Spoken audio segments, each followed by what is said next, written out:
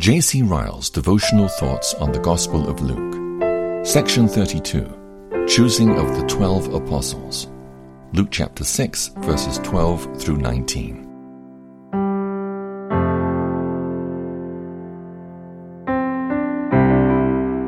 And it came to pass in those days that he went out into a mountain to pray, and continued all night in prayer to God. And when it was day, he called unto him his disciples, and of them he chose 12, whom also he named apostles: Simon, whom he also named Peter, and Andrew his brother, James and John, Philip and Bartholomew, Matthew and Thomas, James the son of Alphaeus, and Simon called Zelotes, and Judas the brother of James, and Judas Iscariot, which was also the traitor.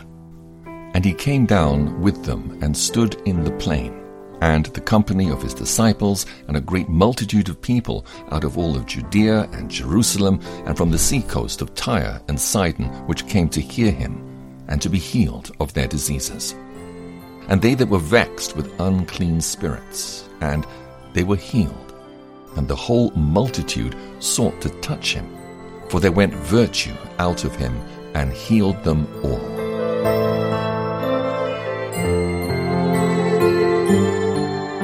These verses describe the appointment of our Lord Jesus Christ's 12 apostles. That appointment was the beginning of the Christian ministry. It was the first ordination, and an ordination conducted by the great head of the church himself. Since the day when the events here recorded took place, there have been many thousands of ordinations. Myriads of bishops, elders, and deacons have been called to the office of the ministry, and often with far more pomp and splendor than we read of here. But never was there so solemn an ordination as this. Never were men ordained who've done so much for the church and the world as these 12 apostles. Let us observe firstly in these verses that when our Lord ordained his first ministers, he did it after much prayer. We read that he went out into a mountain to pray, and continued all night in prayer to God. When the morning came, he called his disciples unto him, and he chose 12 of them, whom he named apostles. We need not doubt that there is a deep significance in this special mention of our Lord's praying upon this occasion. It was intended to be a perpetual lesson to the Church of Christ. It was meant to show the great importance of prayer and intercession on behalf of ministers, and particularly at the time of their ordination. Those to whom the responsible office of ordaining is committed should pray that they may not lay hands on anyone hastily. Those who offer themselves for ordination should pray that they may not take up work for which they are unfit, nor run without being sent. The lay members of the church, not least, should pray that none may be ordained, but men who are inwardly moved by the Holy Spirit. Happy are those ordinations in which all concerned have the mind that was in Christ, and come together in a prayerful spirit. Do we desire to help forward the cause of pure and undefiled religion in the world? Then let us never forget to pray for ministers, and especially for young men about to enter the ministry.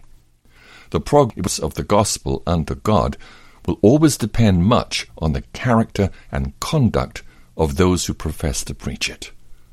An unconverted minister can never be expected to do good to souls. He cannot teach properly what he does not feel experimentally. From such men, let us pray daily that the church may be delivered. Converted ministers are God's special gift. Man cannot create them.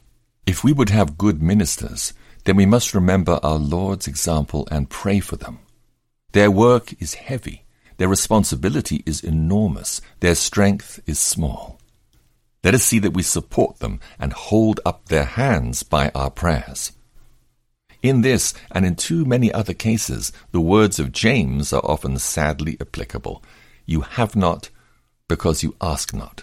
James chapter 4, verse 2. We do not ask God to raise up a constant supply of converted young men to fill our pulpits. and God chastises our neglect by withholding them.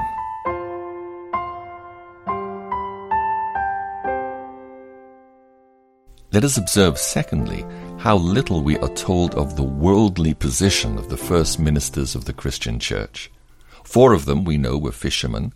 1 of them, at least, was a tax collector. Most of them, probably, were Galileans.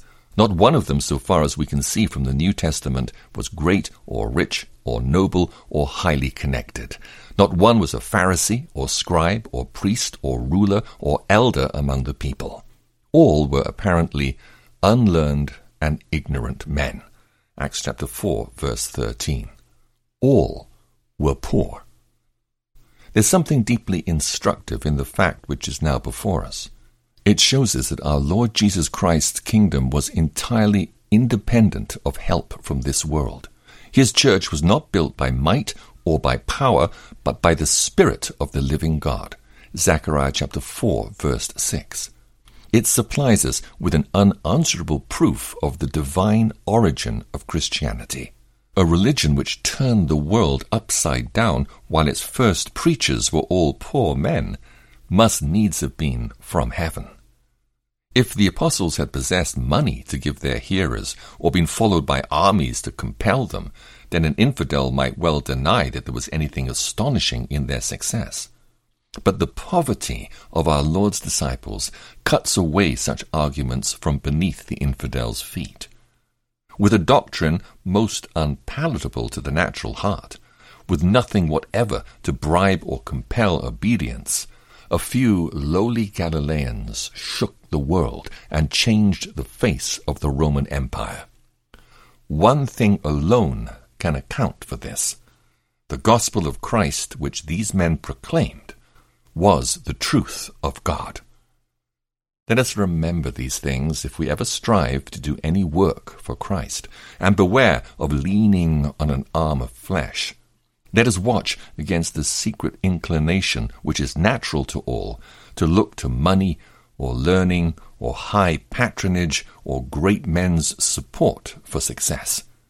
If we want to do good for souls, then we must not look first to the powers of this world. We should begin just where the Church of Christ began. We should seek pastors filled with the Holy Spirit.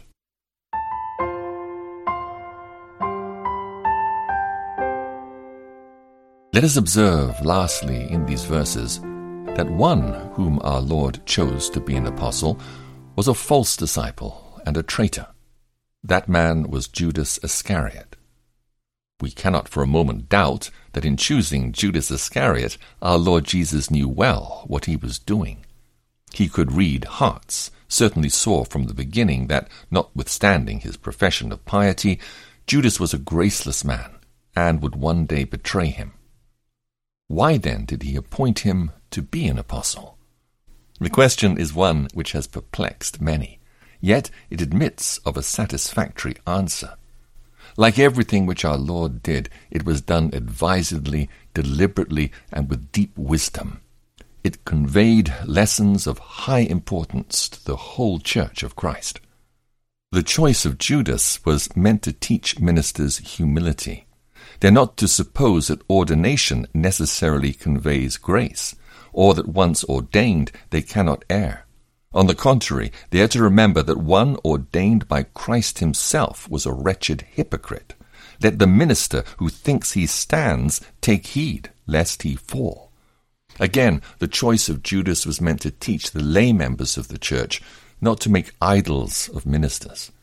They are to esteem them highly in love for their work's sake, but are not to bow down to them as infallible and honor them with an unscriptural honor. They're meant to remember that ministers may be successors of Judas Iscariot, as well as of Peter and Paul. The name of Judas should be a standing warning to cease from man. Let no man glory in men. 1 Corinthians chapter 3, verse 21.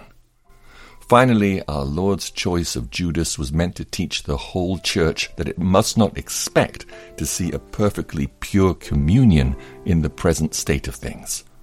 The wheat and the tares, the good fish and the bad, will always be found side by side until the Lord comes again. It is vain to look for perfection in visible churches. We shall never find it. A Judas was found even among the apostles. Converted and unconverted people will always be found mixed together in all congregations.